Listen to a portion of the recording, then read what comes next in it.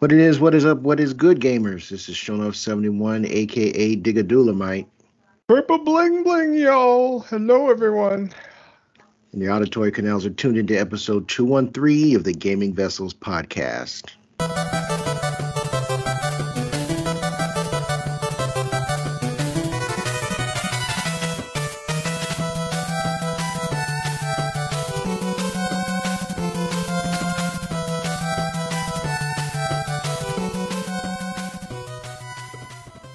As usual, I'm not in the digital studio alone. Got my partners in crime with me. First on deck, it's Dez, aka the Bay Area Terror, aka the High Res Lover, That's me. aka the Cat Daddy, aka that gamer stepdaddy. What's going on? Hey, not much. Just happy to be here as always, talking about this hobby that we love, video games. It's fantastic. I love it. A bunch of bangers came out this past week, and I can't wait to talk about them. All right. Of course, our show is a no-go without Trader Joe, aka Jabroni Chief. Yeah. But you might also know him as the Food Max of gaming, who can maximize your gaming dollar. What's going on? Not much, man. Just enjoying this fine Monday night that we're recording. I'm trying to maximize my gaming value by not buying anything, but we'll see how that works. You know, there were some good sales on Woot for some like obscure games, you know, and it's like I'm like looking at them like, do I really want to buy these? And it's like, oh, Really?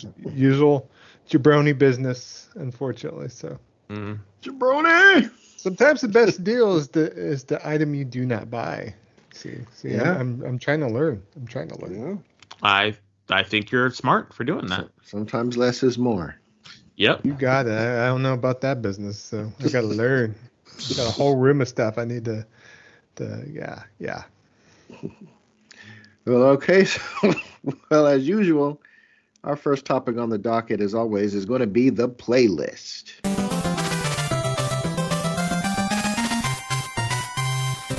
So why don't we kick things off? I can't remember who started off last week or last time. Did it anybody was me. remember? I think it was me. All right, let's kick things off with Jabroni Chief. What you been playing, bro?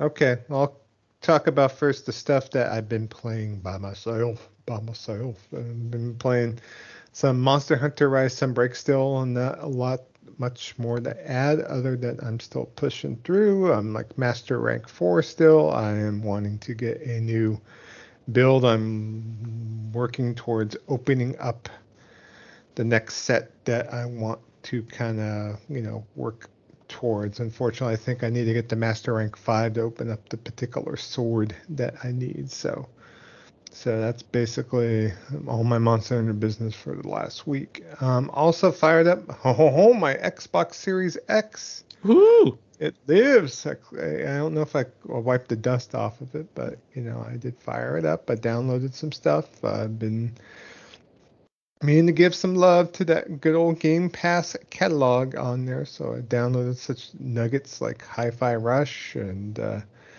other items on there. I think Pentiment was on my downloads, but then what do I go and play? I play Tom Clancy's The Division 1. Yes, I wanted to play that again in all its up-res glory on there, of course. So I do own it on both platforms. I played it back in the day on the PlayStation 4, and unfortunately, Ubisoft has not kicked down to upscale that for PS5 owners as far as running at 60 frames with all the bells and whistles. It's one of these Xbox One X enhanced games that play better on the Series X, and so it actually looks quite well, probably better than when I played it on the PS4 originally back in the day. And so I just kind of got the urge to play some Division. I don't know if you guys missed that game or not. I know you wouldn't miss it, Kev. I know Dez. No. I know you played quite a bit, but Yeah. I mean, I miss it. I think it's a fun game. I'm waiting for the third one to come out. Hopefully, it'll come out soon. But until then, hope springs eternal, right? yeah, I know. They actually have new story DLC on the works for Division 2, actually. So it's like something to think about just in case. But, I just hope it's not just I hope it's about comparable to Warlords of New York, because that would get me back into Division 2 at least. So as far as the other game I've been playing, pretty much I've been playing a lot of Diablo 4 this past week. I'm still pushing forward with my Druid build on there. I kind of went and I respect based on a build that was available, and pretty much went from more melee based druid to more of a status effect druid on there. And so I was definitely just experimenting with that, and I've actually gotten used to the kind of build that I'm running on there. So it's like I'm looking for it right now just to tell you exactly what build that is, but once I find that. But I also went ahead last night and I created our barbarian as well, because I'm kind of eager to still have that kind of tanky, like up in the mix kind of gameplay. So I actually, based on Desmond's recommendation, I went ahead and looked at the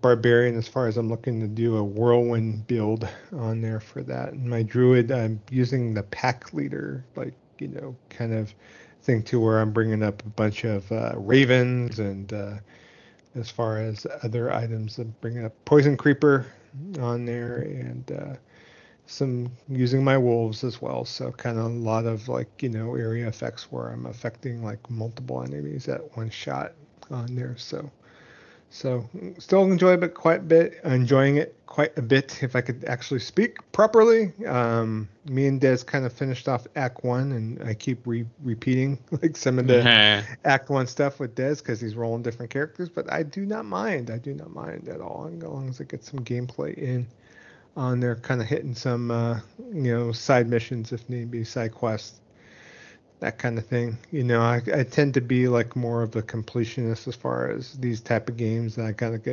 get out of that mindset and maybe do a side quest here or there, but kind of move towards in the act so I can get to the end game, kind of go from there. So that's pretty much it. How's Diablo 4 been for you, Des? Fantastic. It's a really good game. I'm really excited to play it. I want to play it more. I mean, it's just such a really awesome game, and I just want to just really, and that's why I've been playing a lot more of the other builds, is because there's just so much to do, and there's just so much to play in the game that it just feels really good to just try different stuff out. And it's just, I haven't played a game like this in a while. So, and it's just, I don't know, it's just fun. You can do so much different stuff, and the game allows you to just like explore and experience different things. And I think that's what makes it so good. Is each, and I said this before, like each character you play has like 4 or 5 different play styles, which is great, because you can just basically experience the game however you kind of want, and you actually don't even have to do the acts in order. You can actually do them separately if you're different. Like you can do 2-3-1 or 1-3-2. I mean, it really depends on how you decide you want to play the game, and I really like that. And I just can't sing its praises enough. I think this is a really good game, and it doesn't feel like they have the loot store, and you can go in and you can take a look at whatever's there and decide if you want to mess with that stuff or not. I haven't been tempted to. There hasn't been anything that has made me like, oh my god, I gotta have it, so and I don't know if there ever will be. I'm probably not going to buy anything, just because I don't think I still think it's gonna I don't think they're ever gonna have anything that's cosmetic that's really gonna make me want to buy anything. So I never worry about it. So but yeah, I've been enjoying it. I have played every character up to the point where they get their ultimate. So now it's just picking a character to get to the end with. And with season 1 starting soon, I'm trying to think, do I need to do this? Do I need to do I need to beat it now? Should I beat it during season 1, and just have that be my the point at which I beat the game, or do I continue? So it's just certain things, because I just like playing the game. It's just a fun game. So I definitely say, if you haven't played it, definitely give it a try. I think it's definitely worth the money. And then the last game that I've played is Final Fantasy 16, and that game is the truth, everybody. And I know after I'm done, I'm going to kick it over to Kevin, because he's got a little bit further than me, but I actually really enjoy that game. I'm not going to lie, I was a little sad that it turned into a complete action RPG type of game. But at the same time, it just works. I think that the game has enough layers to it that will keep people excited to continue to play. And I think that's the main thing that I worry about, is it going to continue? Is it going to be good enough to continue to play? Is there enough systems? And with a traditional RPG game, there is systems like that, because you basically are able to level up your character, and get new equipment and new stuff like that. So there's always a level of growth in an RPG game, and I think that's here as well. I thought that I would miss the turn-based or more action turn-based sort of gameplay, but I really don't. And I think it's just the way the game handles its fighting is really top notch. Like the way you dodge, the way you parry, if you're able to parry, and just the way you use your special moves. Like the button layout for it is really crisp. Like it's really clean, and the reaction time is just so good. It's just it feels good, and I like it that you can play the game as easily or as hard as you want it. You never have to get to the point where I'm like, oh, I don't want to play it like this, or oh, this is, I don't really like the way this is playing, or you can, if you want, play it with the assist mode on, and I think that that's fantastic. If you want to play with assist, you can. They have these rings that you can attach that make the game easier if you don't want a super challenging time, and I think that that's fantastic. That is given to the player, and players have that kind of agency to do what they want with the game, and I'm here for it, and I think that most games should allow that for players to have that. And it's just a really good game. I think the story is pretty interesting so far, although a bit telegraphed as to what I think is going to happen. And that's fine too. I know a couple of people have said that it's very much a Game of Thrones type of game, and I don't think that's a bad thing, as Game of Thrones is a really good series. So I kind of, wonder, like, what is, I don't know. Like, I would love to hear, like, what other people think about the game, and if they're really super angry about the changes. I know some reviewers are, because they wanted that traditional Final Fantasy experience, and that's just not what this is, and I'm totally fine with that. Because like I never got into Devil May Cry, I never got into those type of games. So to have a Final Fantasy game with this sort of kind of gameplay really works. I know some people were complaining that it's a fairly linear story, and I think that's fine. You know, we don't have to have. I don't think a story needs to have a tons of twists and turns and all this other stuff. And you know, it can be relatively, you know, straightforward and have meet interesting characters that tell an interesting tale. Like, I think that's fine, and I think that's more than I think games can definitely do that. I know that a lot of the game is you're walking and you get to an area and then you have a fight and you can walk around and fight and pick stuff up, and then it goes into a cutscene, you know, and then you tells you what's going on, and then you break out of that, and then you fight someone else, and then you go into a cutscene. So I think it really plays out like a story, like an actual, almost like movie. And I think the graphics are top notch. I just think it's a really good game, and this is definitely one that I'm going to complete. So I can't sing its praises enough. Kev, what are your thoughts about Final Fantasy 14? I've 16, been really, sorry, yeah. 16. Sorry. I think it's fantastic. It's definitely the best game I've played this year.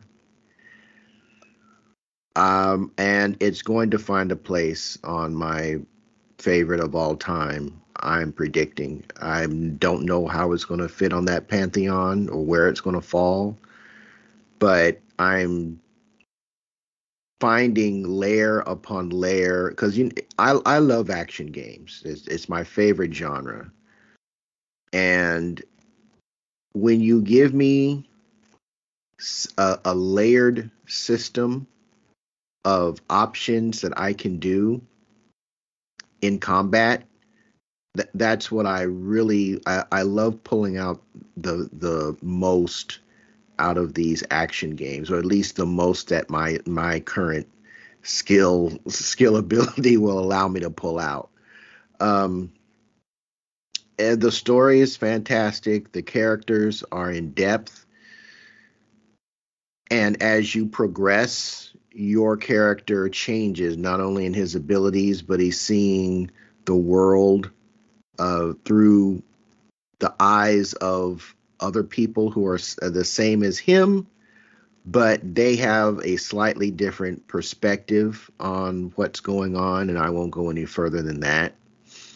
And he's starting to see the world from their eyes as well, outside of just being, you know, in his situation per se. In his kind of bubble, you know? that there are people out there that are willing to help, and this is like a first for him, because that, you know, ain't nobody helping his kind. That's been his experience, and he's seeing a different types of people are willing to.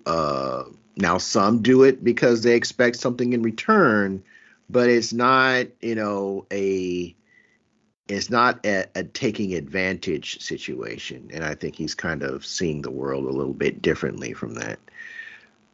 It's just it is a fantastic game. And when you start adding a different icons to your skill set, or icon abilities to your skill set, the combo potential just skyrockets. And I'm going to be spending a whole lot of time just mixing and matching icon abilities and seeing how much I can extract from the combat systems in this game.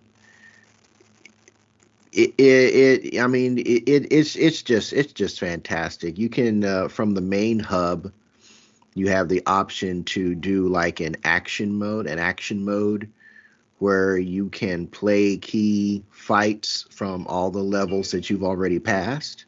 Which I really like that. Like, I like that you're able to do that, and you can look it over again and see how better you could do it, or how it could change up. Yeah, it's just an absolutely it is so well made. That game is so well made. And I'm not really concerned about, and I don't think people it's not as if the turn-based has gone away. I mean, there's Octopath Traveler out there. There's prior Final Fantasy games out there. There are new JRPGs and I guess even some Western RPGs that are turn-based. So that style of play has not gone anywhere, but they're at the 16th Final Fantasy, right? You have to inject some changes, and some of these changes are going to have to be great in order before you start falling into staleness. Now, my experience with Final Fantasy started with 7, and I skipped a bunch of the I never played 9, never played 10 or 10-2. I didn't get back into it until 14. You know, the often maligned boy band Final Fantasy, and I absolutely loved it. So 15? Oh, 15, yeah. Yeah, Sorry. 15. Yeah. 15, and I absolutely loved it. So I think folks just, if that is, well, that's not my Final Fantasy. It's like, yeah, I can see that. I can see that. But that type of game still exists under the Square Enix banner. So I don't see where the vim and vigor from the mechanics change comes from. But now if I had been the kind of person who has been playing this series from say 1 or 2, maybe I'd have a different perspective, but I don't think I would, because I'm an action game guy, through and through. It's my favorite genre. So whenever I see a game move towards the action, move into the action lane, I'm 100% interested in seeing what they do. And the fact that you've got the guy that is, responsible for the combat systems in the Devil May Cry series involved in this game, that's one of the reasons why these systems work and mesh so well and still have that Final Fantasy layer. There's elementals, there's even statuses that built into the combat. So when people say, no, it's not a Final Fantasy game, yeah, it is. You got chocobos, you got status effects, you got magic. It's there. It's just implemented in a way that you're probably not used to. And again, that's fine. You do a lot more with the chocobos. You do a lot more with the chocobos too in this one. So it's like, I think this is more of a Final Fantasy game than a Final Fantasy game has been in a while. Mm. So, I mean, there's always the older Final Fantasy games. There's always those. There's always these new Square Enix joints that are coming. That are coming out, that have already dropped. That will give you that turn-based feel. That need for that genre, if that's what you're looking for. So, I don't think it's not, the sky is falling like some people are trying to play it out to be. But again, I'm an action freak, so you turn anything into an action game. I'll probably play it.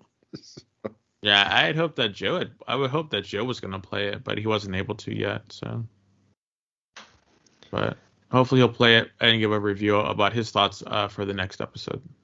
Yeah, I mean, I own it. It's not like I was playing Fortnite or something. I was playing other stuff. So he's playing Fortnite. Don't lie. He loves those graphics. I love the floss dance. That's really. Oh wait. He does it in the bathroom before he goes to bed. Yeah, I actually do floss before I go to bed, but not the floss dance. But my dental hygiene has nothing to do with this show, so I guess. But awkward. But everything to do with Fortnite, huh? You got it. Mm-hmm. Cool.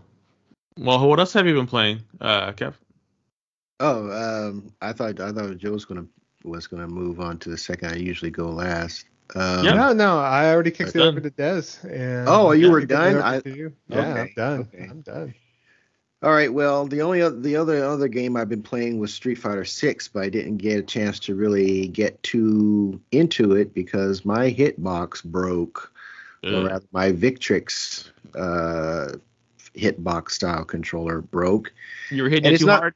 No, if I broke that thing by hitting it too hard, I must be the Hulk because that thing is made out of aluminum, metal and aluminum. It's one of the best built controllers that as far as construction goes that I've ever seen. It's probably why it costs so much, but Are you the thinking about getting a new one when we go to Evo?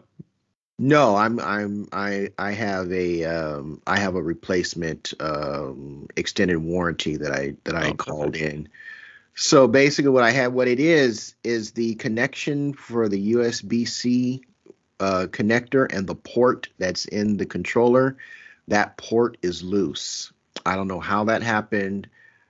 I think it might have come from the factory that way because I know I didn't do anything to cause it. And what happens is as just playing the controller, there's going to be slight vibrations and changes. And as I'm playing, that port moves and it breaks connection between the controller and the console. And like there were times like if I now I could quote unquote work with it if I adjust the cord in a certain way and wrap it around the cord.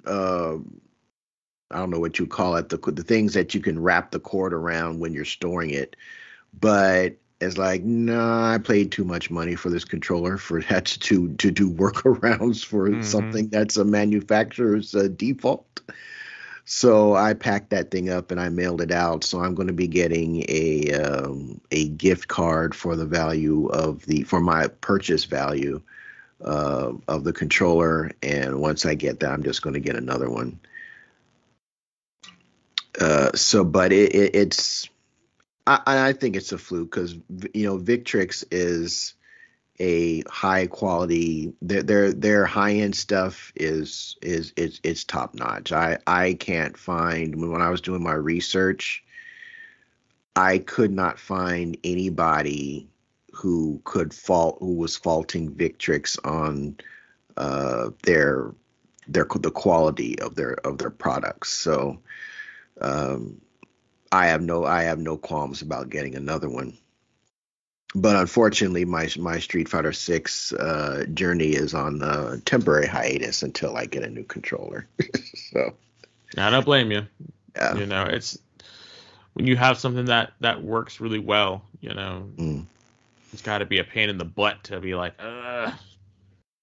What I probably will do is when we get to Evo, if I don't know if the vendor will be there or not, but if they have the snack box, I will definitely pick one of those up.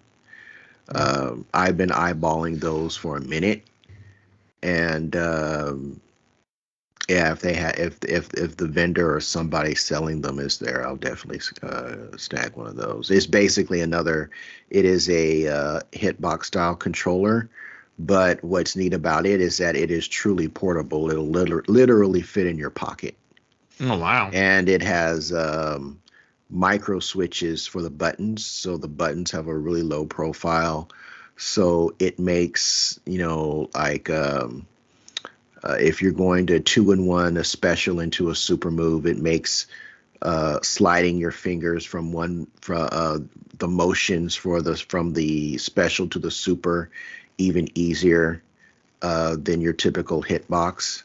And speaking of hitbox, they're still waiting for them to come out for a hitbox controller that is truly compatible with the current systems. I mean, the hitbox will work with the PS5, but because it's a PS4 and PC controller, it only has the modes that are on PS4. So there you can't you can't jump into a chat when you're using the Hitbox controller, and that's one of the reasons why I moved to the Victrix one, because it just didn't have, and even then it didn't have a jack for your headphones for some reason. I thought that was odd, but they're supposed to be working on a PS5 variant, but the system's been out almost 3 years now, and they they're still selling their old version of it. So, but that's what I've been up to. That's what I've been up to this week in my gaming world. So that said, we're going to move on to our next topic on our docket, and that is the Vessel line.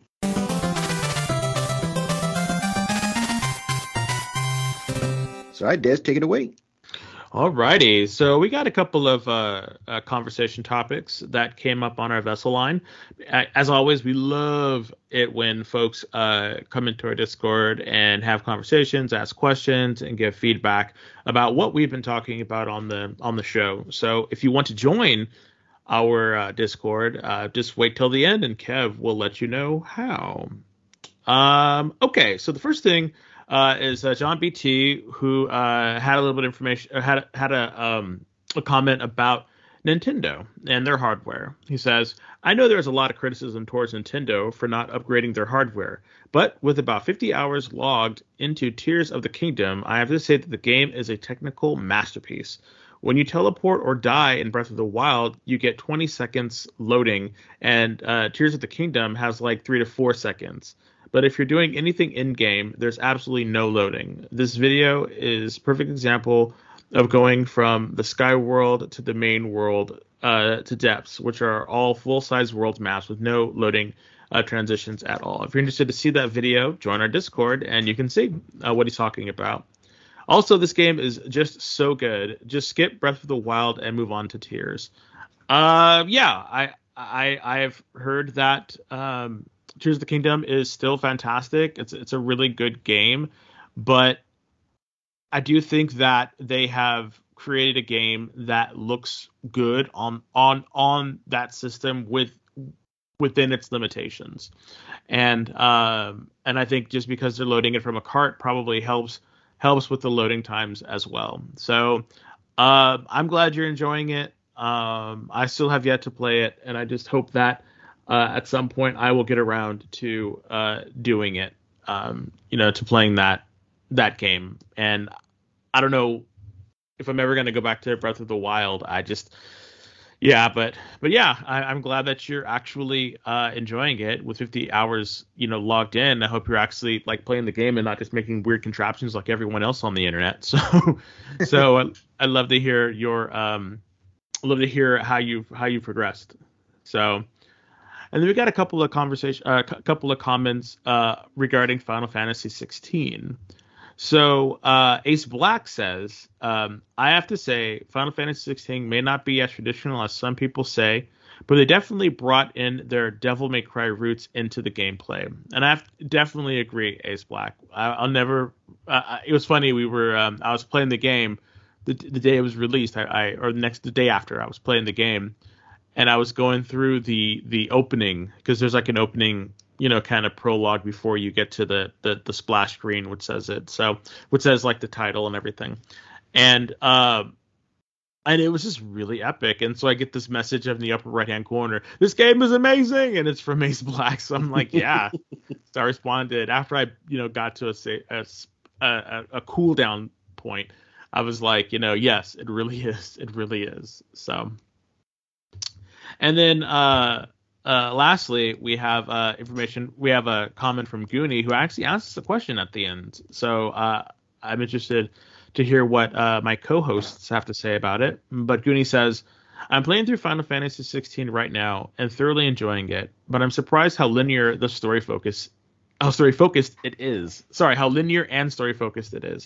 I was expecting Square Enix to follow more of an open, semi-open world format, given how popular that has become. But the story is told, and the areas/zones are laid out. It feels very much like a traditional Final Fantasy. Despite the cutting-edge graphics and action combat, that aspect of the game has made the nostalgia hit hard. So my question is, what modern AAA titles have gotten you to reminisce about games you played back in the day? So that's a pretty good question. I know Joe, since Joe's played a ton of games, and I can only imagine what AAA games has gotten you reminiscing about games you played back in the day. Well, obviously, even though I haven't played it too much, I did play the beta. That Street Fighter 6 kind of brings back that whole 90s, 1v1 fighting business. Yeah, anytime I go back, and would you guys consider Street Fighter 6 to be AAA? I would say so, right? Oh yeah, it's definitely a AAA Yeah, game. I'd agree. Oh yeah. Yeah. Even though I know KOF is probably not, King of Fighters 15 is probably not AAA in of itself by itself, but yeah. Not anymore, unfortunately. Yeah. So, but of course, Phantasy Star Online 2 New Genesis, even though I don't know if you want to consider that AAA either, but, obviously playing games like that. Monster Hunter World brings me back to like that whole 4-player Phantasy Star Online business on there, so that is also something that's kind of in the wheelhouse, something from way back on there. Of course, Nintendo's always like kind of going back in the well and kind of stirring up those nostalgia feelings, especially with, games like Metroid Dread, latest Mario games, of course, Super Mario Odyssey Wonder on there. No, I'm talking about Odyssey because Odyssey is a 3D.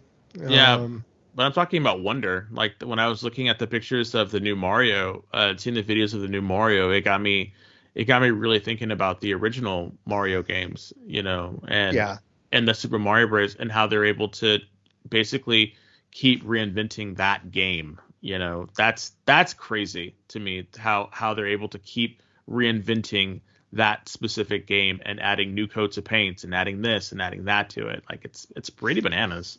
Yeah, I know a lot of people didn't really care for like a lot of the new Super Mario Brothers games, the ones that initially started on the DS and moved on to Wii and Wii U and that kind of thing.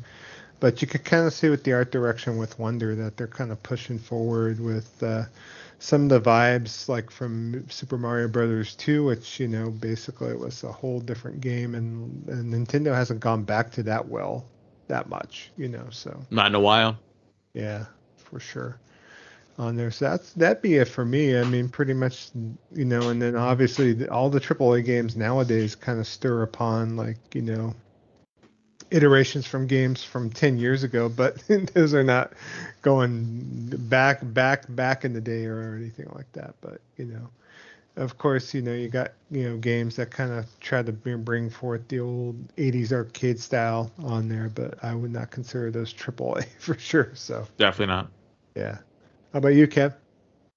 Well, since it's what I've been playing most of, Final Fantasy 16 reminds me of some of the older Square Enix games that I thoroughly enjoyed, namely ActRaiser. And oh wow, the reason I say that is because the music in there, the soundtrack for a game can really set a tone. One of the things that really grabbed me about the first ActRaiser, I didn't really like the second one all that much. I mean, I thought it was okay, but it didn't hit as hard as the first one. But one of the things that really struck me was that the orchestral sound to that soundtrack really made you feel like you were, I'm in this to save people. It gave you hero hype. And Final Fantasy 16, the soundtrack in that game definitely makes you feel like a hero. When you're doing those boss battles and that orchestra pipes up, and it's particularly when you get into like the bridge of the primary battle tune, and you do something like a dodge, or you do a just parry, and time slows down, and then you just start wailing on your opponent. it really puts you into the mood of I'm here to right wrongs, kick butt, take names. It really it makes you, it pulls you into the role of being a hero. And hero is not exactly what Clive is trying to be, but that's the effect that a quality soundtrack will give you. It really draws you into not only the story of the game, but also the gaming moments, and it just makes you all that more engrossed in what's going on. So I really got ActRaiser vibes from the soundtrack of Final Fantasy 16, listening to it, particularly during those battle moments or those fights. Awesome. I mean, and I have to agree with you 100%. I think that the music in that game is just so, like, chef's kiss. Like, I really think that it is just really good, really good. And again, I really wish you had played it, but I can't wait to hear what you're thinking about the music. I think the music is very top notch, and it makes me kind of reminiscent of Dragon's Dogma, and I really kind of want I want to play Dragon's Dogma, after playing this game. Just because of the way it looks and the fantasy aspect of it and everything just makes me just want to play Dragon's Dogma, because I think Dragon's Dogma is a game that had that sort of, there's a level of grandiose, storytelling that is happening in this sort of classical Eurocentric fantasy that they're capturing with that just the look, the browns, the color schemes. I think Cid is a fantastic character in the game. I thought I wouldn't like him, but I really grew to like his character, and he just, I don't know, it just, if you haven't played the game, you're really missing out. And that game has made me really feel like there are certain games that just are, or certain types of games that are missing, there's this sort of like classical high fantasy sort of stuff, and of course it's Final Fantasy, so like the backdrop is war and slaves and this and that, and so that made me really want Dragon's Dogma. It also made me want the second Dragon Age 2. I know this is going to hurt a lot of people's feelings, but I thought Dragon Age 2 was fantastic. And I thought it was better than the first game because of the action that it added to it.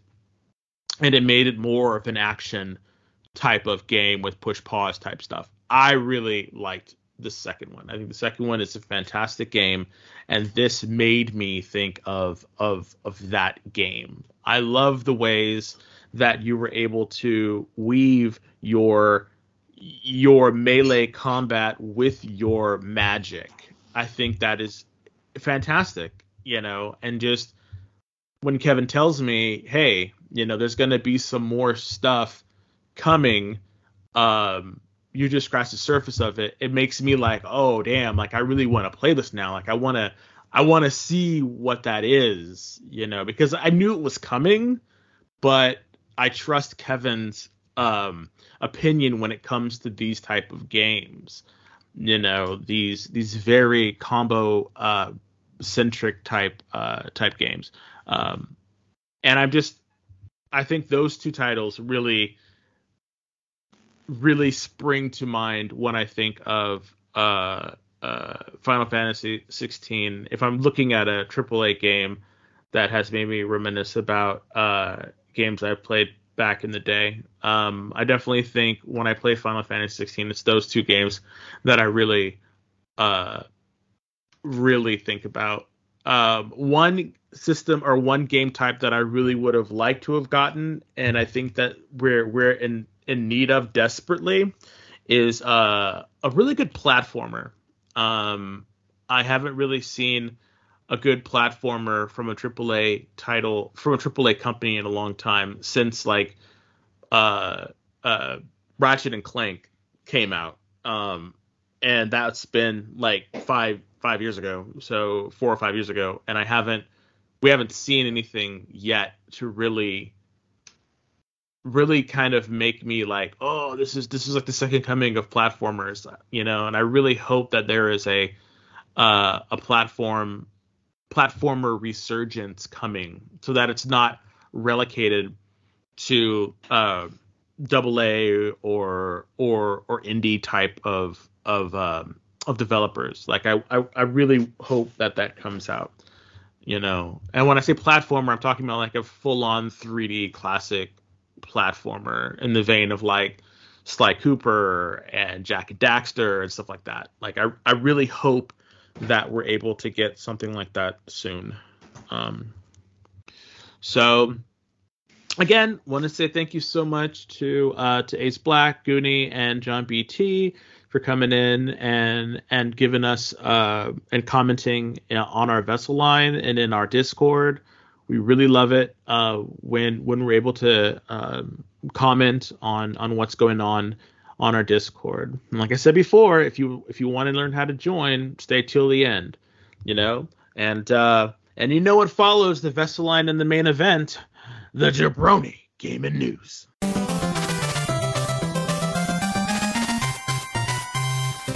All right, thank you, Des. You're welcome, Joe. All right, good deal. First thing we want to talk about on the Jabroni Gaming News is the most recent Nintendo Direct. So Nintendo kind of brought out some E3, not E3 related business. So after all the Summer Games Fest business, after all the PlayStation and Microsoft Game Showcase stuff and all the other stuff, Nintendo said, hey, remember me? It's a me, Nintendo. So yeah, yep, pretty much came out and pretty much talked about that. So I am not going to cover everything that was shown, but kind of do a quick kind of recap on there. Me and Des did watch this together. After I kind of like watched it on my phone while I was trying to work. Emphasis on trying to work. So yeah, he's earning them dollars. You got it. I'm multitasking. I'm the multitasking master over here. So they let off the show with Pokemon Scarlet and Violet DLC. So it is the Hidden Treasure of Area Zero DLC. So, and pretty much looked like they had a couple of motifs for that, like a futuristic water level on there, and also like a feudal Japan looking business. And both me and Desmond were commenting the fact that will actually run properly. Yeah, looks great. No, I'm serious. Yeah. It looks great. Pokemon designs, very rarely do they ever miss. So I'm like, okay, this looks great on paper. How's it gonna look when we actually play it in a game? And I know it's gonna be bad. I just know it's gonna look terrible. So.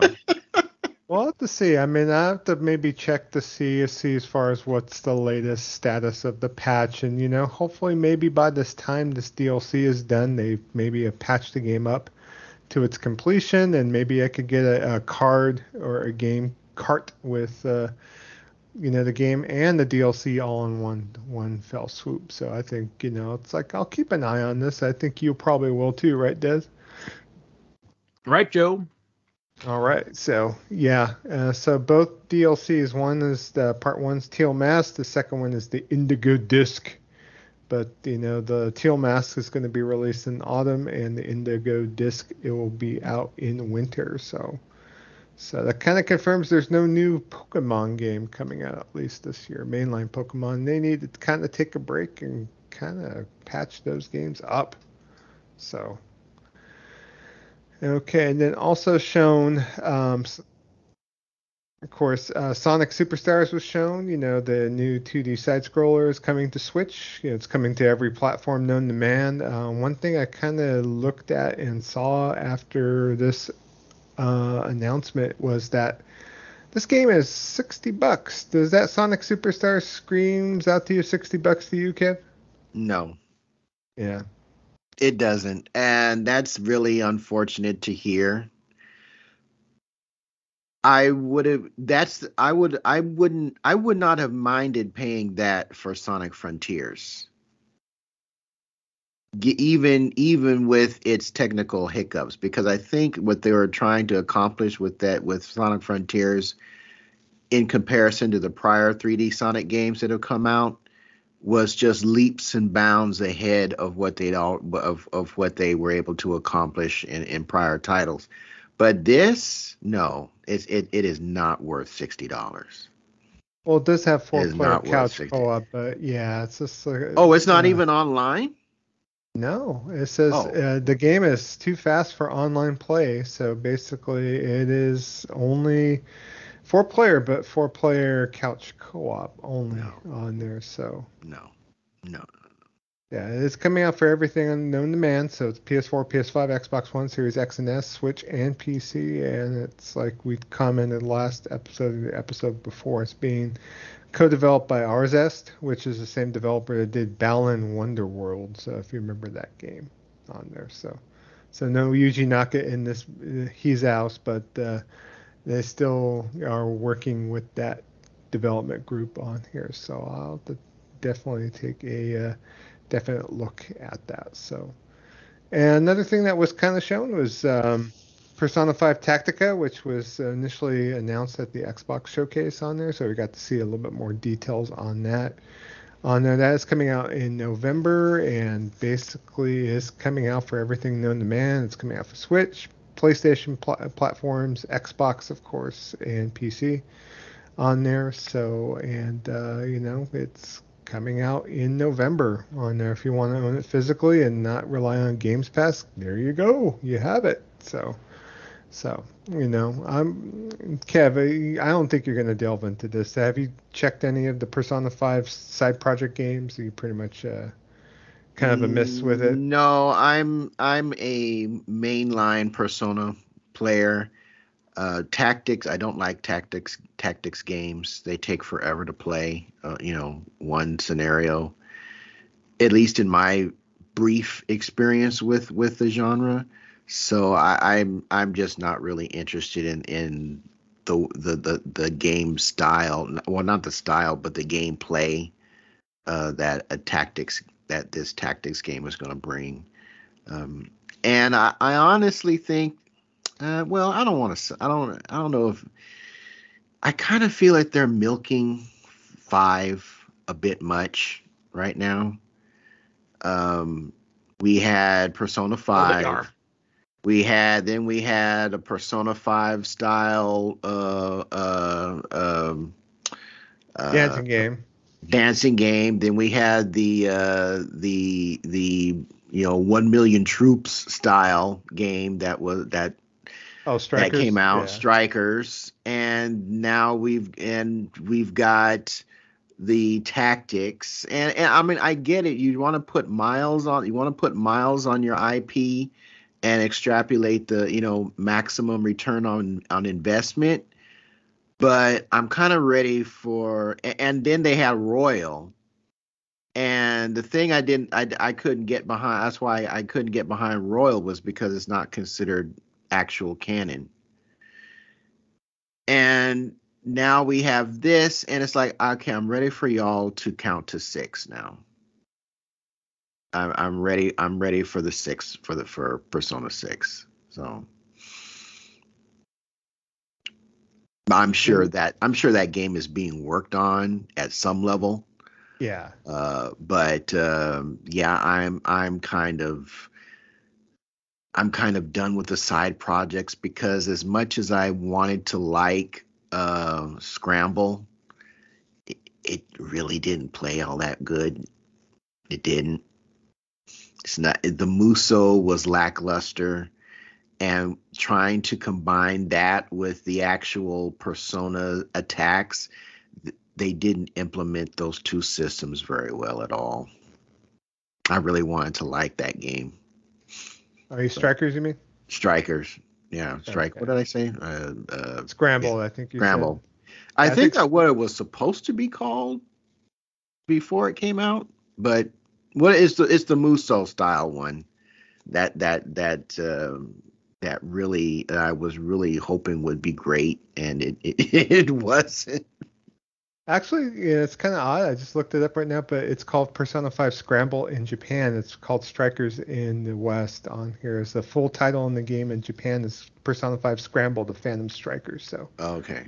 So, you weren't off on your calling it Scramble on there. Mm-hmm.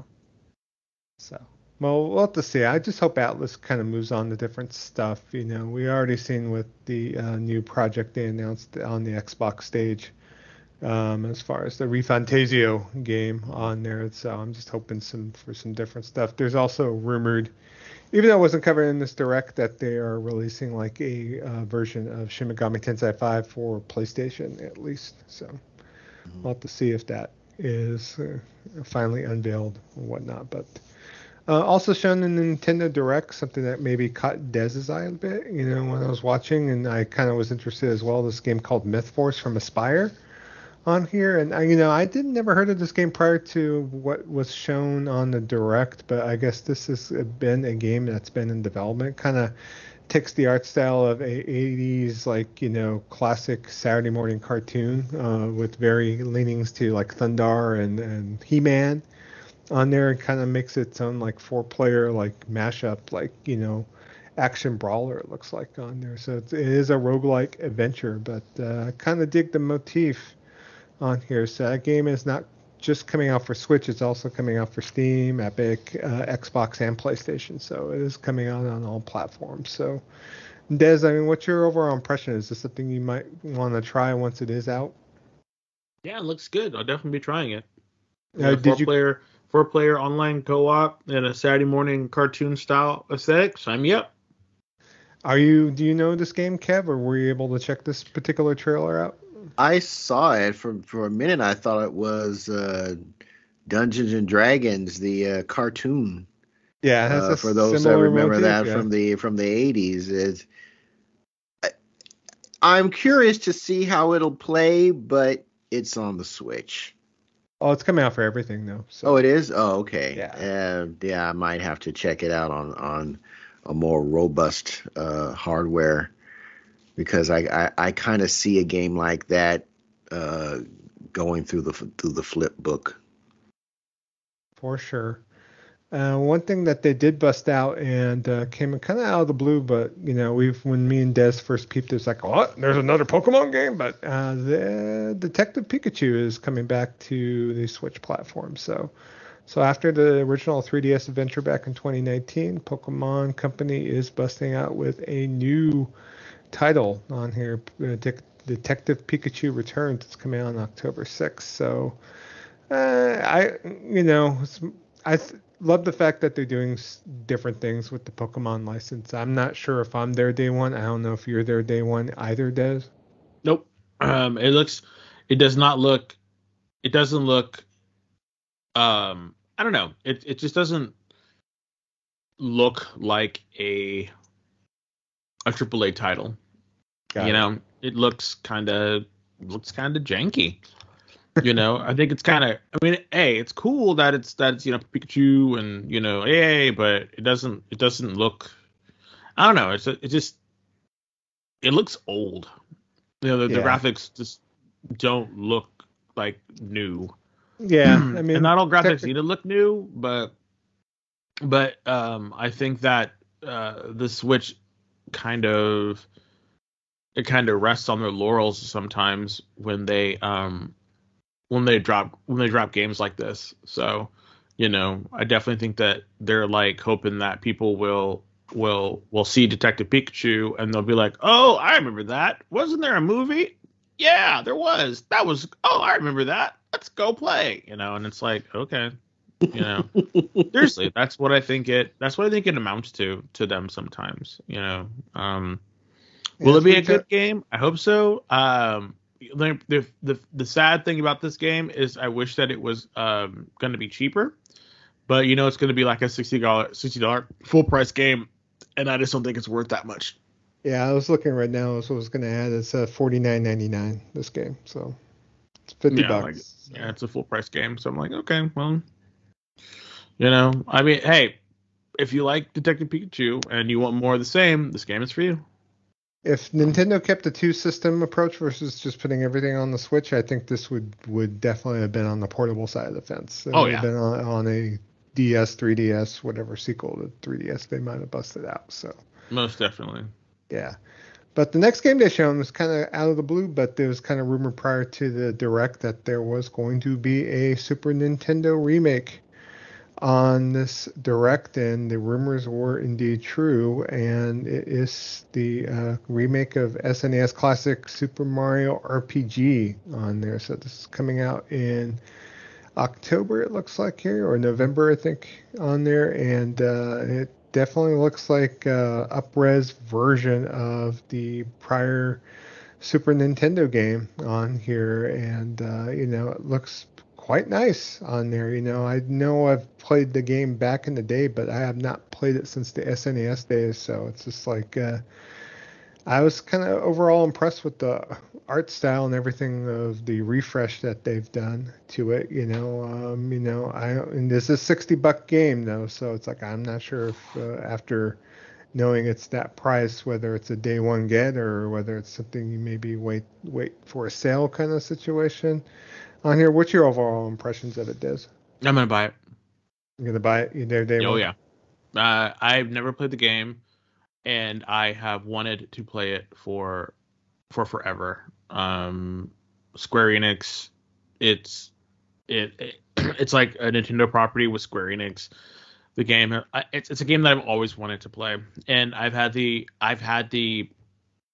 opportunity to emulate it a bunch of times, but it just never felt like it never felt like I don't want to say it never felt like a true game, but it never really ran well whenever I've emulated it, and I just want to play it. It's just one of those games that I just really want to play. So yeah, I'm gonna buy this day one, and I just really want to play it. So yeah, one thing it just when I saw it, I was just like, finally, it really was a finally type of situation. Like in my mind, I was like, CC Peniston, finally, it's coming to Switch. Right in my face. So, anyway, I'm very happy for it. Yeah, I'm getting it too. Are you? Cool. Yeah. I played on the Super Nintendo, and it's one of those.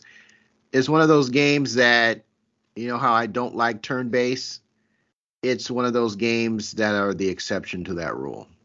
Because it's more interactive. It's like an interactive game than I don't know. It's like it is turn-based, but it just feels like it's much more of an interactive kind of turn-based game. I don't know. 100% getting it. I know the composer too is coming back to do remixes, and they're actually working on.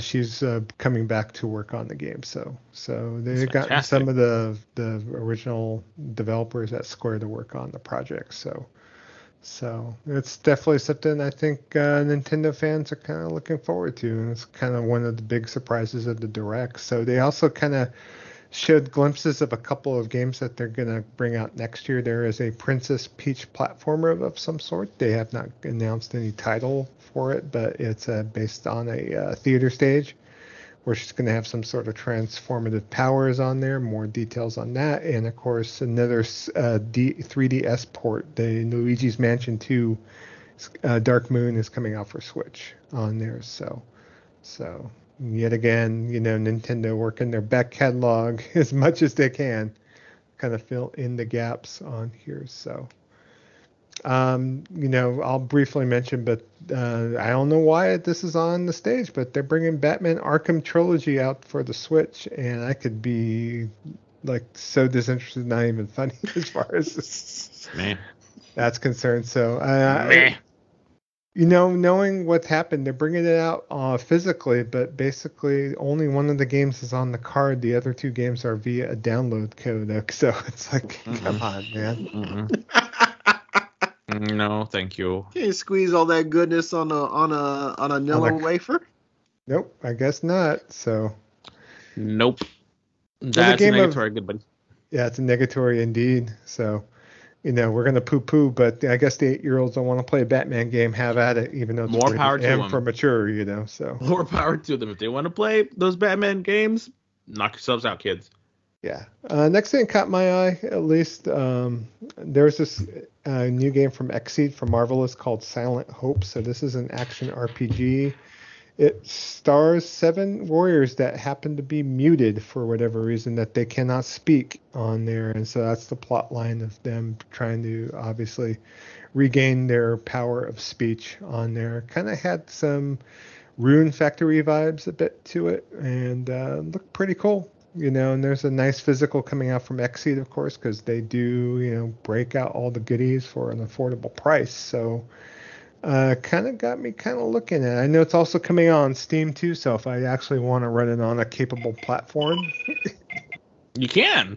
I know I can buy it for Steam if I want to via PC, but if I want all the goodies, I guess I'll get it on the Switch. But what's your overall thoughts? I thought I really liked the art style of this game, Des, and I think it might be a day one. So cool. I'll have to play it at your house. Play it at my house, so you're kind of indifferent about it. Yeah. Got it. Okay, and then the next thing that kind of caught my eye a little bit was the new Dragon Quest Monsters, the Dark Prince, on here. So as you well know, kind of Dragon Quest Monsters has had a spotty history in the U.S. with localized titles from Square Enix. So in the Japanese Direct, this is actually Dragon Quest Monsters 3, but since they've been kind of just really so sporadic about bringing some titles, these titles over to the Western markets, is that they just decided to go with a Dark Prince subtitle on there. And they had an actual different trailer for the game on the Japanese Direct versus the US Direct, or the Western Direct, if you should say so. So, in this game, basically, there's some sort of interaction with the plotline of Dragon Quest IV on there as well. It features Pissarro, a Demon Prince, on there. And, of course, this game has more of a, monster collecting aspect to it. And you could go in and catch them all on there. Obviously picking up the whole roster of monsters that are available in this particular game, and so you could actually do some fusing as well, some synthesis between different monsters to kind of create new monsters on there. But you can unlock up to 500 monsters on there, including some series favorites on there. So I just I really want to kind of take a look at this game. I'm kind of there day one because I enjoy Pokemon. I've enjoyed it in the past, but I love Dragon Quest. I enjoy Dragon Quest. And I'm kind of looking forward to playing a good monster collecting game. I haven't played a good one in a while. So how do you feel about it, Des? Yeah, same thing. I'm probably going to get it day one. I really like the fact that you can breed these monsters and make different types. I think that's a really cool thing to do in Dragon Quest. So I really just think that's going to be a fun little game. I'm really interested in it. I've always liked the character design, Akira Toriyama, and so I'm just I'm there. I don't know if it's day one. I'll kind of roll that back, but I most likely will be picking it up. Now, if it's got a really cool, steelbook maybe, but no.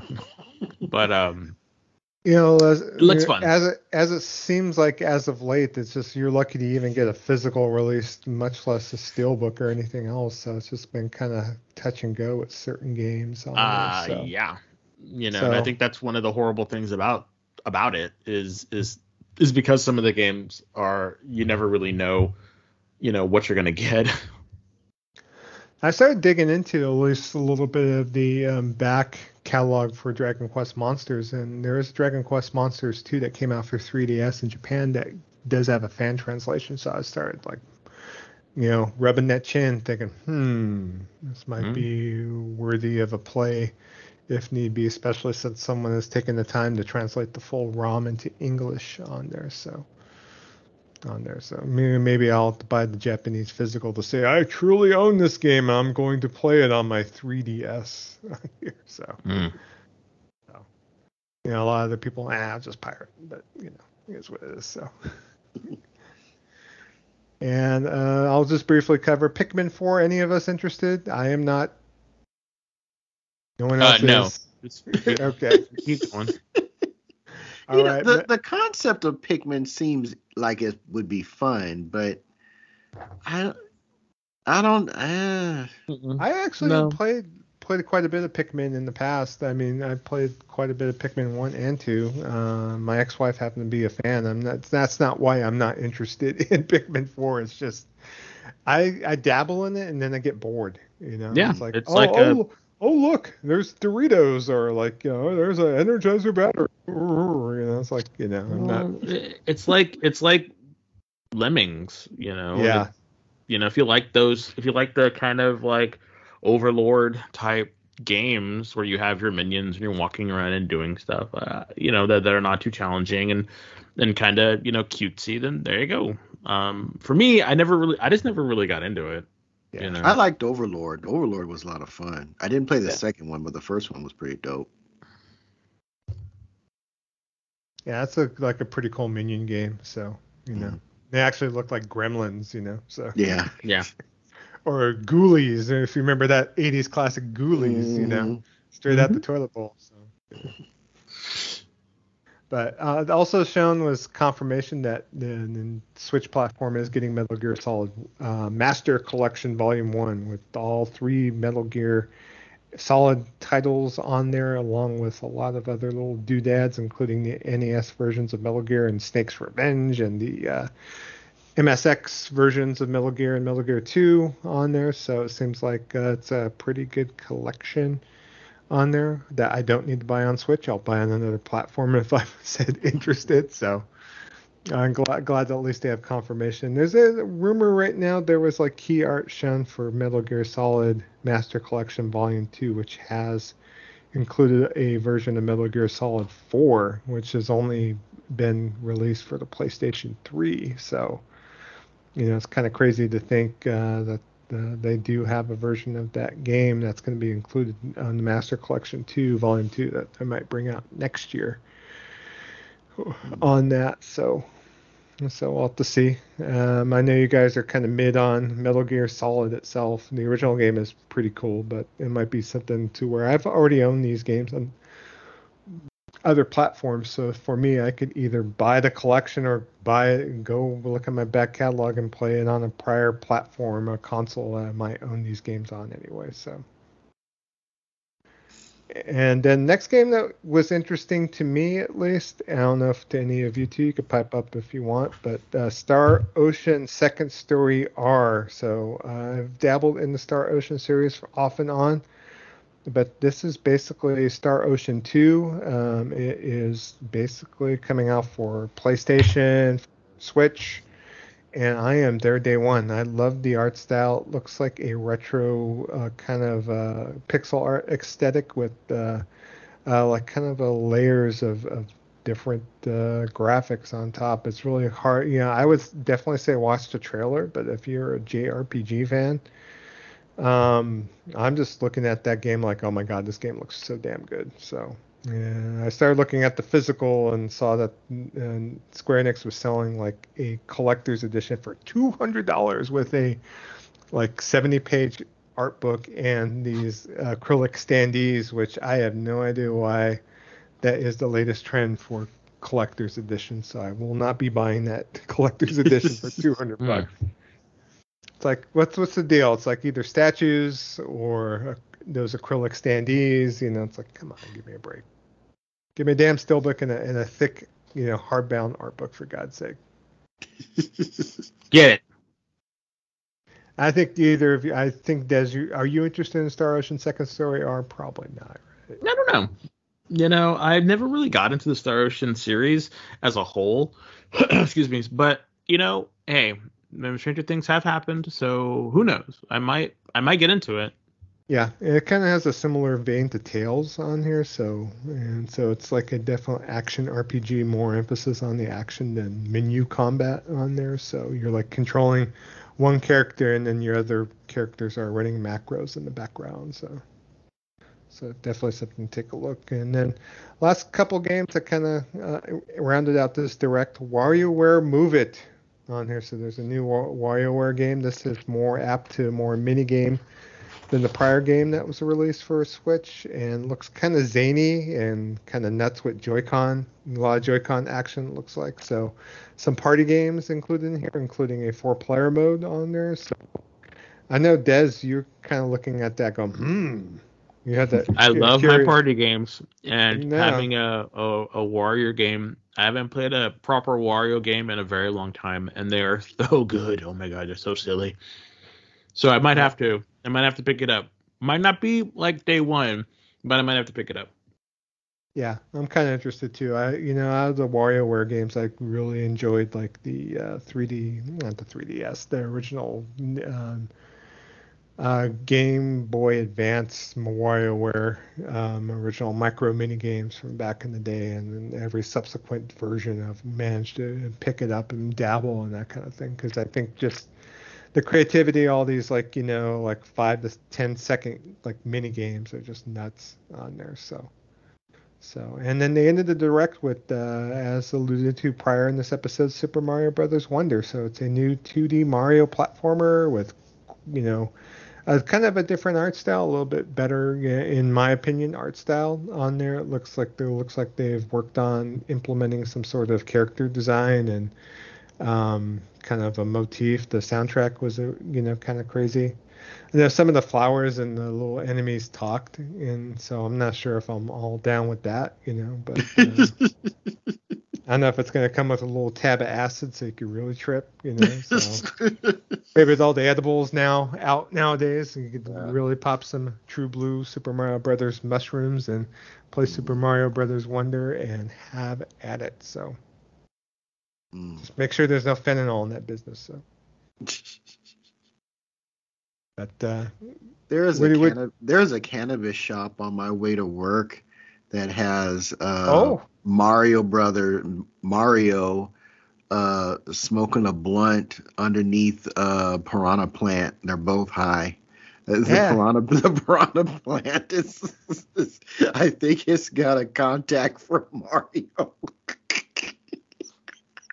I saw that driving past. I started rolling. That's at Clinton and West. I know exactly where that's at. So silly. Oh my gosh. I'm gonna get a contact high just driving by that damn place. Wow. Something. But the art is good though. I know. Really. Are you talking about at the smoke shop or in the game? Yeah. On the wall. It's on the wall. Yeah, I know. What else? They should have like Chronic the Hedgehog, on the back. Now that's a game I'd play. Instead of going really fast, you go really slow.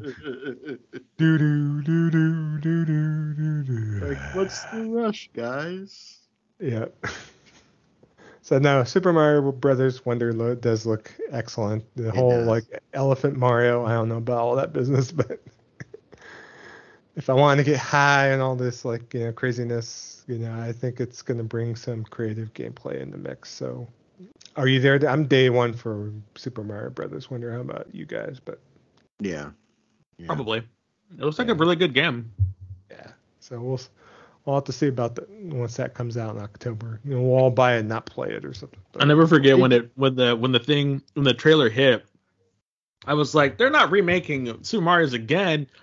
Right, because like it seems like it was just kind of like 2, and they kind of do a remix of it, and then like I started to see what was going on, and I was like, oh, see, someone on there been to the smoke shop making this game. We got pipes that are moving now and talking flowers. Did what kind of mushrooms is Mario eating? I'm like, I don't know. I thought marijuana was illegal in Japan. Maybe not. Maybe not, buddy. I don't know about all that, but yeah. Definitely they're having some fun with it, so we're having fun with it as well. So, but that was Super Nintendo Direct in a nutshell. So overall grade, I'd consider it like a B+ in my book. So I liked it.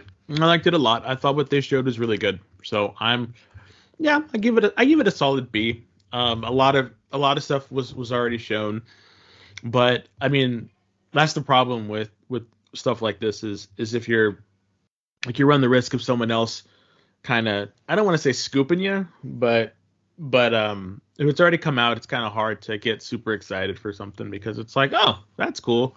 Next. Yeah, and the whole sizzle reels as far as, oh, this game's coming out. It's like, okay, Just Dance, all right. It's like, Yeah, I was like, nah. Like when I saw that, I was like, okay, I'm good. You kind of have to maybe get everything that was shown that's coming out for Switch on this Direct and show it just in case, like, someone's not watching every event, that kind of thing, to know that a game's coming out for Switch. So totally understand why it's there, but, at the same time, when we're like, digesting all the content, it's like, we're going to find some games, that are not in our wheelhouse, like, Batman Arkham Asylum coming out 10 years later for Nintendo platforms. It's like, come on. But they'll make their money, that's for sure. So Yeah, I thought it was good because, to be honest, I only look for Nintendo to give me Nintendo games. And we're getting Wonder. We're getting Super Mario RPG remake. We're getting another or a remake of what is that? Luigi's Haunted Mansion 2, I think it is. Yeah, Luigi's Mansion 2. Luigi's 2, yeah. So that's the type of stuff that I go to a Nintendo Direct to see.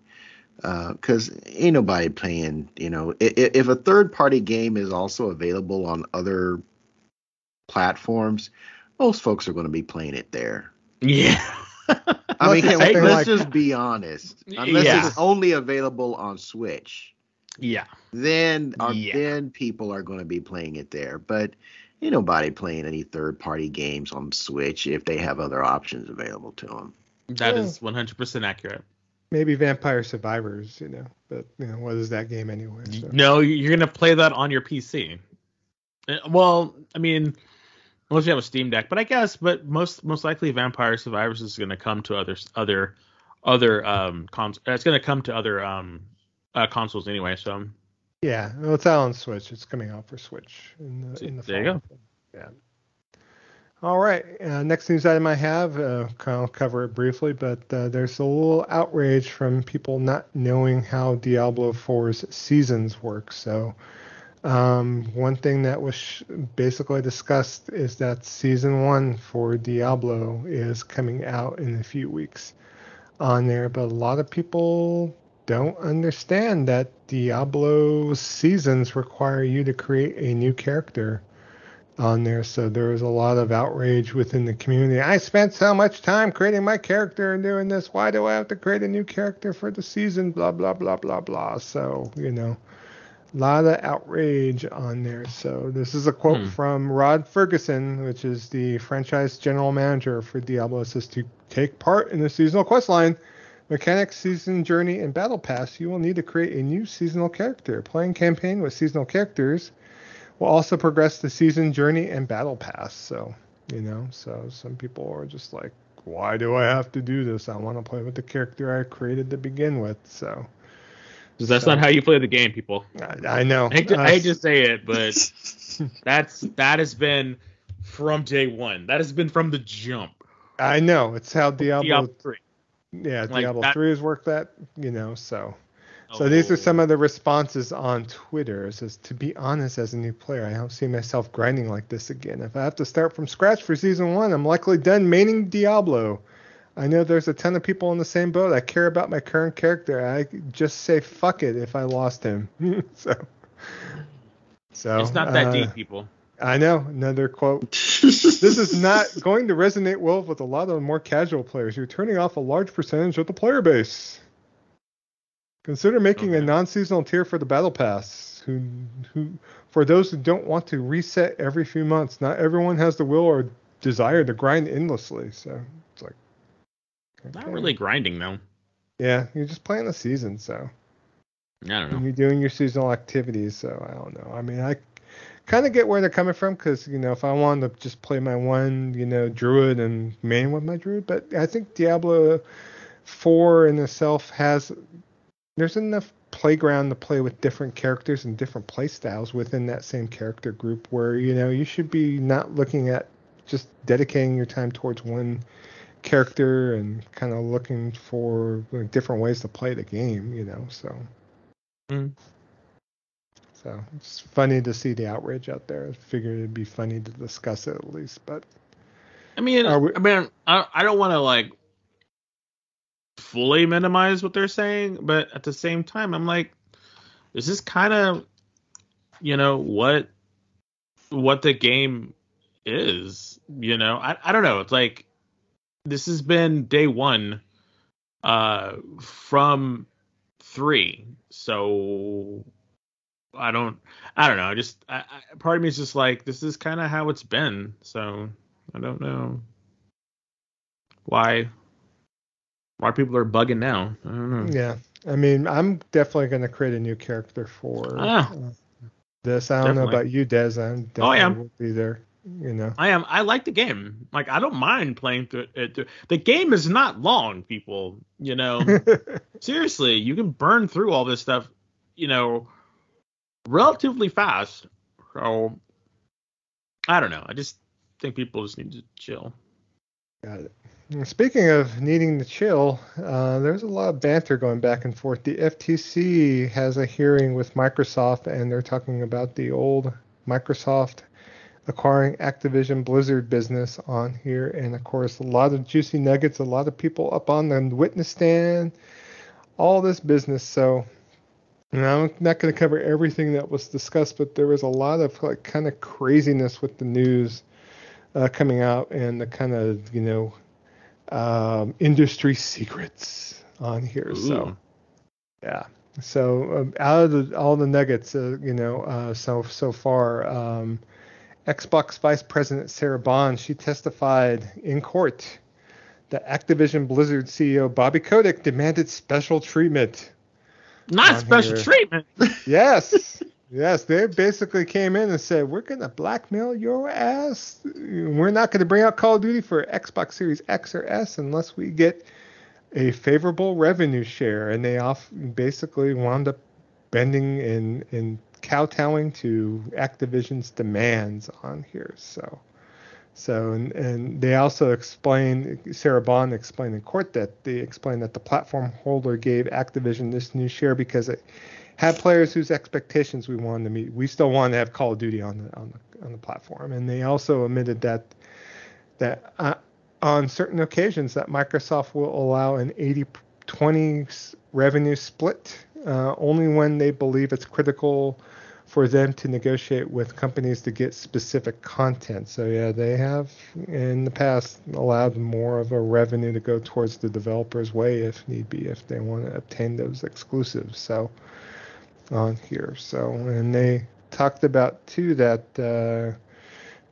Sarah Bond revealed that Xbox was working on a dedicated version of Xbox Cloud Gaming separate from Game Pass Ultimate, but because of the operational costs, they basically just made partnerships with other cloud gaming services instead on here. So right now there's no PlayStation. Jim Ryan has not made his deposition yet. There is a video deposition that will drop mañana tomorrow, but they were talking about at least showing emails and that kind of thing that he stated, according to his internal email, that the Xbox exclusivity Play and the acquisition of Activision Blizzard is not that big of a deal on here, but we'll have to see what actually is testified and what comes out on here. But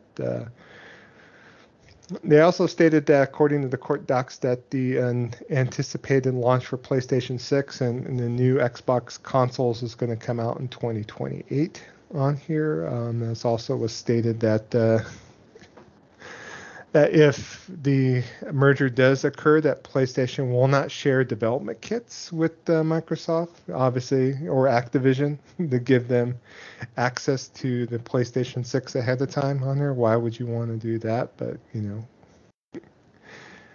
don't know if you guys have been paying attention to all this, but I have not been. Just for the sheer fact that it just seems very silly to me.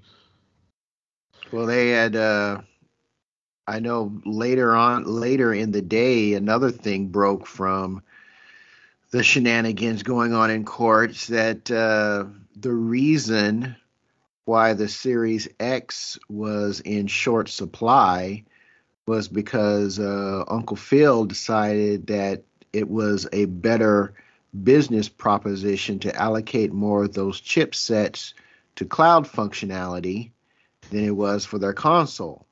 Yep. Yep.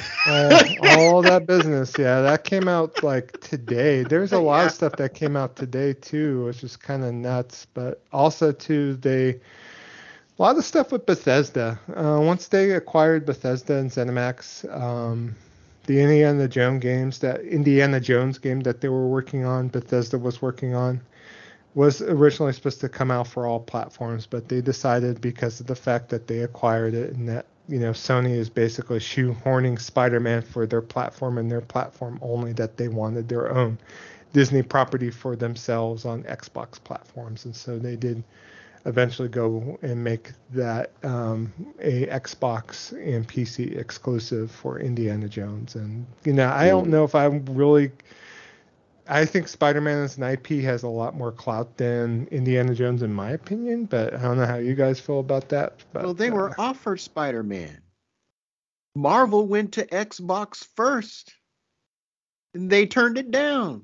So they ain't got nobody to blame for themselves for not having access to Spider-Man. You know what? They could have had Spider-Man as a console exclusive, because Marvel went to Xbox first. They said, no, we want to concentrate on our own IPs.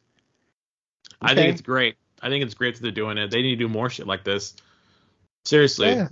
They need to do more of this. This is how you become competitive.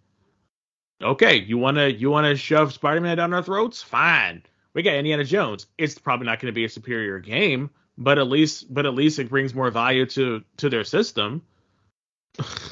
Yeah, and they talked about too that there isn't some emails shown, but basically the reason why they acquired Bethesda is that they were fearful, because of the exclusivity of Deathloop and Ghostwire Tokyo, that PlayStation was going to get the exclusive for Starfield as well. And so they saw that, and they just basically got out the pocketbook and they bought Bethesda. So smart.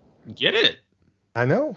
So a lot of people in Bethesda themselves, it's kind of funny, but there were some emails unveiled today that they were kind of confused. And this came from Pete Hines, the vice president of Bethesda, because of the fact with the Activision Blizzard acquisition, they were stating that Call of Duty was going to remain on all platforms, and they're wondering, well, why can't we bring out our games for all platforms? And so this is kind of funny to see these internal emails kind of questioning Xbox and the leadership at Xbox because of that reason. So on here, they're saying that they might get a lot of business from journalists and asking, why are your games going to be exclusive for Xbox, when in fact, Activision, and when you guys acquire them, eventually Call of Duty's coming out for everything. So they're kind of... Well, didn't one of the internal emails reveal that one of the reasons for them wanting to do this was to put PlayStation out of business? Yeah, there was an internal email from Matt Booty, of all people, saying, so aptly named. Back in 2019, they said that they don't want PlayStation to become the Disney of gaming, and that they're willing to, at that point, invest $5 to $6 billion to be able to acquire studios and basically kind of shoehorn and get them out of the market by basically outspending Sony to push them out so they can keep it all for themselves. So I mean, of course, it's just competition. It's what they should be doing, So they do have the money to do that, So well, they've got the money to do that, but that is also that's monopolization. That's what they're trying to do. That's monopolization, and they don't deserve to be able to do that. That's like General Motors saying, "Well, gosh, we're not selling enough cars, so what we're going to do is we're going to buy up all of the resources across the globe and make them exclusive to our automotive brands." That's not how you do business. Just because you have the pocketbook to do that, that's not how you do business. That's one of the reasons why it's a lack of creativity. It is everything that Steve Jobs said about Microsoft in the past year and a half. Well, actually much longer than that. We have seen everything he had claimed Microsoft is and was to be 100% true. They have no creativity. They have no ability to do things that are even remotely appealing on the level that other companies in that same field are able to do. They're good at spreadsheets and Word docs, and that's where they made their an operating system. Well, that depends on who you ask as to whether or not they're good or not, but that's where they got their money. And really, it's kind of sort of where they really need to stay. You can't have the company, and I would say this for PlayStation or Nintendo or whomever. You can't say, well, because I can't compete, I'm going to buy the stadium and I'm going to buy the uniforms. I'm going to buy the equipment. So now you guys have to. I'm going to be the world champion every year because I own everything. This is what Microsoft is trying to do with this Activision acquisition. And if they get Activision, they'll go for Ubisoft, and then they'll go for EA, and then they'll go for whomever it is in an attempt to literally squeeze the competition out of the field. Meanwhile, your competition has actually been putting out games, making a name for themselves, screwing up big time 2 generations ago, almost going out of the business because they were losing so much money, got their act together, recovered, started making deals, talking to developers, building relationships, and now they're number one. They put in the work. Microsoft doesn't want to put in the work. They want to buy it. And I hope that this deal falls flat on its face. It probably won't, because money talks and BS walks. But I really would like to see this deal fall flat on its face. And it would force Xbox to either shit or get off the pot with regard to this console. Are you going to play in the game and put in the work to build market share, to build your fan base back, to win those people back to your platform? Or are you just going to pack it in and be a third-party publisher, which is what I think they really, really, really want to do, and just put everything in the cloud and just, step aside and let somebody else come in and compete?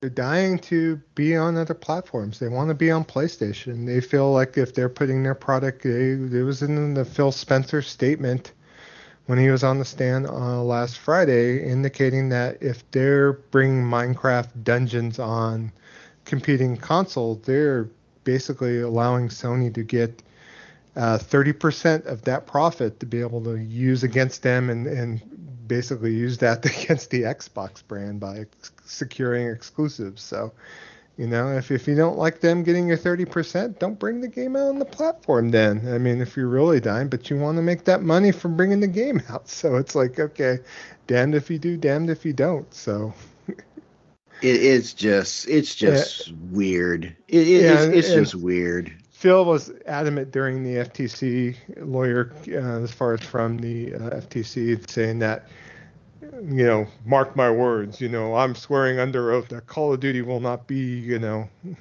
excluded from any other platforms. Of course it will. If they can get away with it, of course it will.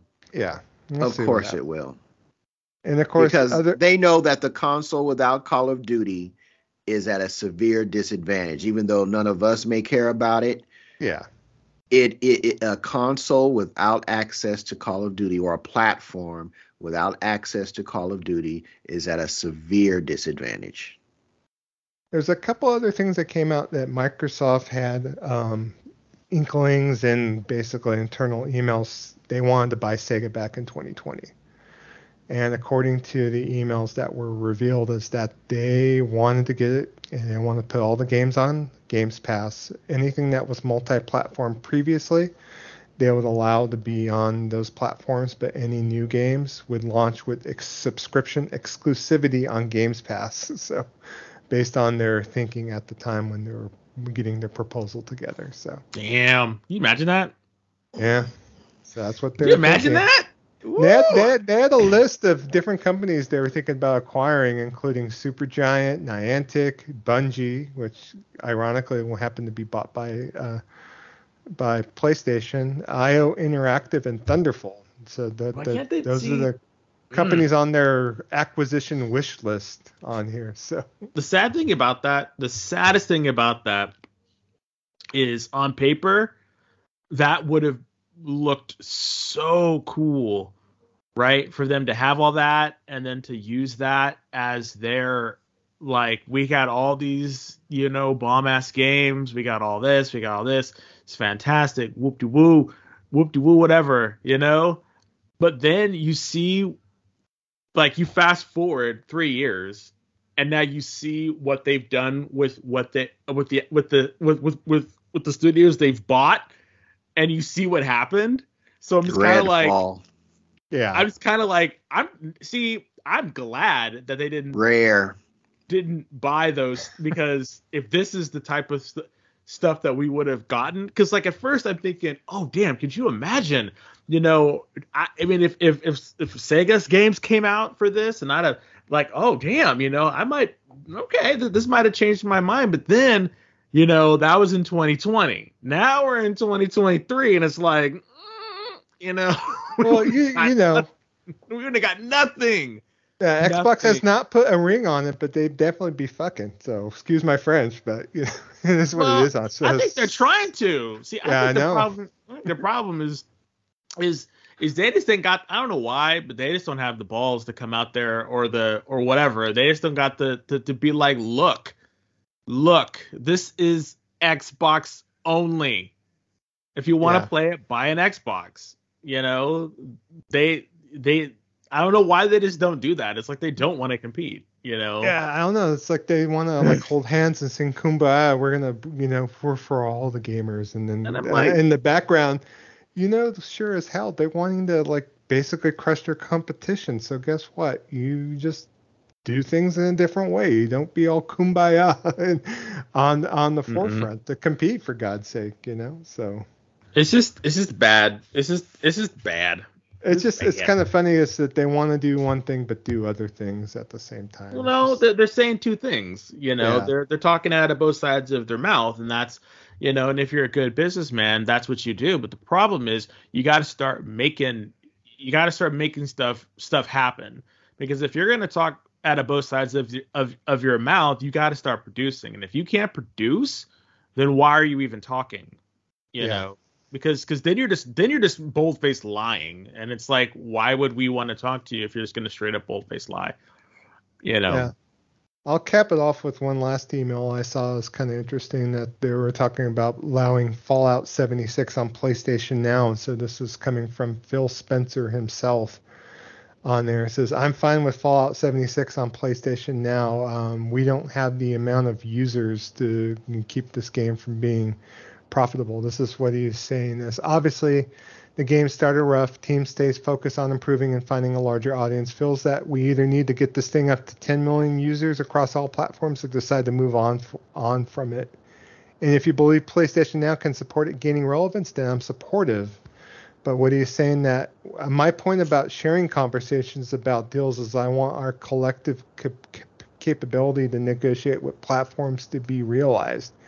When Activision or EA come to Xbox to push for better financials on our platform, they do not do this title by title. They come with us with their full slate and basically say that they will hold back support for Xbox across the portfolio if we don't negotiate on their full portfolio on here. So they do not allow us to say if we want to support Call of Duty and Diablo and forget about Tony Hawk and Crash Bandicoot as an example. So I don't want any platform, Sony included, to be able to pick us apart title by title. They want to be able to negotiate by their full portfolio on there to leverage and get better financial negotiations with other platforms. So, but they painted themselves into that corner because they wanted to be the Netflix of gaming, and they know that in order for this thing to be profitable, you got to lowball that catalog of games that you want. We'll pay you this much, when they know that they could get much more money from people actually going to the digital stores, to GameStop, to Best Buy, and actually buying the damn games. That's what this boils down to. Yeah, it makes me sad about Xbox because it's like I see the physical presence at stores, and it's like it's all just. I feel it's all a big facade. It's just kind of odd, It's just like, who buys any physical games on Xbox? It's like I wish there was some value to the platform where I felt like I would walk into a store and actually buy a game off the shelf because of the fact that it's so devalued compared to other platforms. I'll buy a physical game on PlayStation because it's just I feel like curating my own collection, my physical collection of games. It's like Microsoft are not even considering that. It's like our service and our service only, and everything kind of else takes a back seat, So that's why, including quality. Yeah, I just don't, I wish Xbox meant something like the Xbox 360, back at launch. I remember being super excited for grabbing a 360. I didn't even want a PlayStation 3 at the time, and the original Xbox, same. It's like I felt Xbox was bringing something new to the table, but they kind of lost the plot, and they had that heat. They had that heat. That's the problem. They ain't got no heat. Yeah. They thought they had so much more brand loyalty than they actually did, and I feel sad for them. They thought, we're gonna give all this stuff and it's gonna be fantastic, and it just wasn't. What you were selling, people were not buying, and for whatever reason, they're being stubborn. Stop it. It's time for them to go. And you call me a fanboy if you want to. I'm not. But and the reason I say it's time for them to go is because with every year that Xbox continues to falter further and further, means that PlayStation has less of an incentive to continue to do what they do. That's why. Because business is going to business. And if business can make that same profit or greater by kind of slacking off, we saw in this so-called E3 or PlayStation showcase, we're not going to show you what you really want to see, even though we know that they're working on stuff. And still, Xbox having the momentum, they completely fumble it by not showing us what we wanted to see. It's time for them to go. It really, and again, like I've said multiple times before, I don't know which company could come in and actually compete. And I don't know, and there's probably even fewer companies that would even want to try because of the amount of money it would cost. I think Amazon I think Amazon would have been a good contender had they been serious about it, but I guess we'll never know. Yeah, they talked about in the FTC hearings about both Amazon and Google that they just don't want to make the monetary investment to be able to do, Yeah. AAA titles. That's why, Let alone put out hardware. Yeah. Mm-hmm. Oh well. And that's it for that. So we are kind of saying about that. And, I happen to be browsing Twitter, and this same guy that's talking about where the CEO's at in the air and that kind of thing on here. This is a tweet from Florian Mueller from Foss Patents on Twitter. And this is the quote. "This map shows how cowardly it is of Jim Ryan not to show up in person. About 30 minutes by car from Sony Interactive Entertainment Worldwide headquarters to the courthouse where the FTC hearing is at right now. He could get there in 2 hours riding by bike,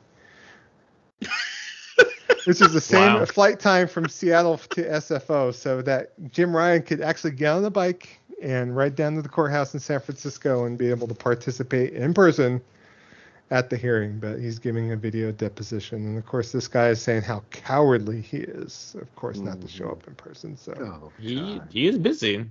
Yeah. Why don't you put that much effort in getting them to make Redfall a decent, at least run decently?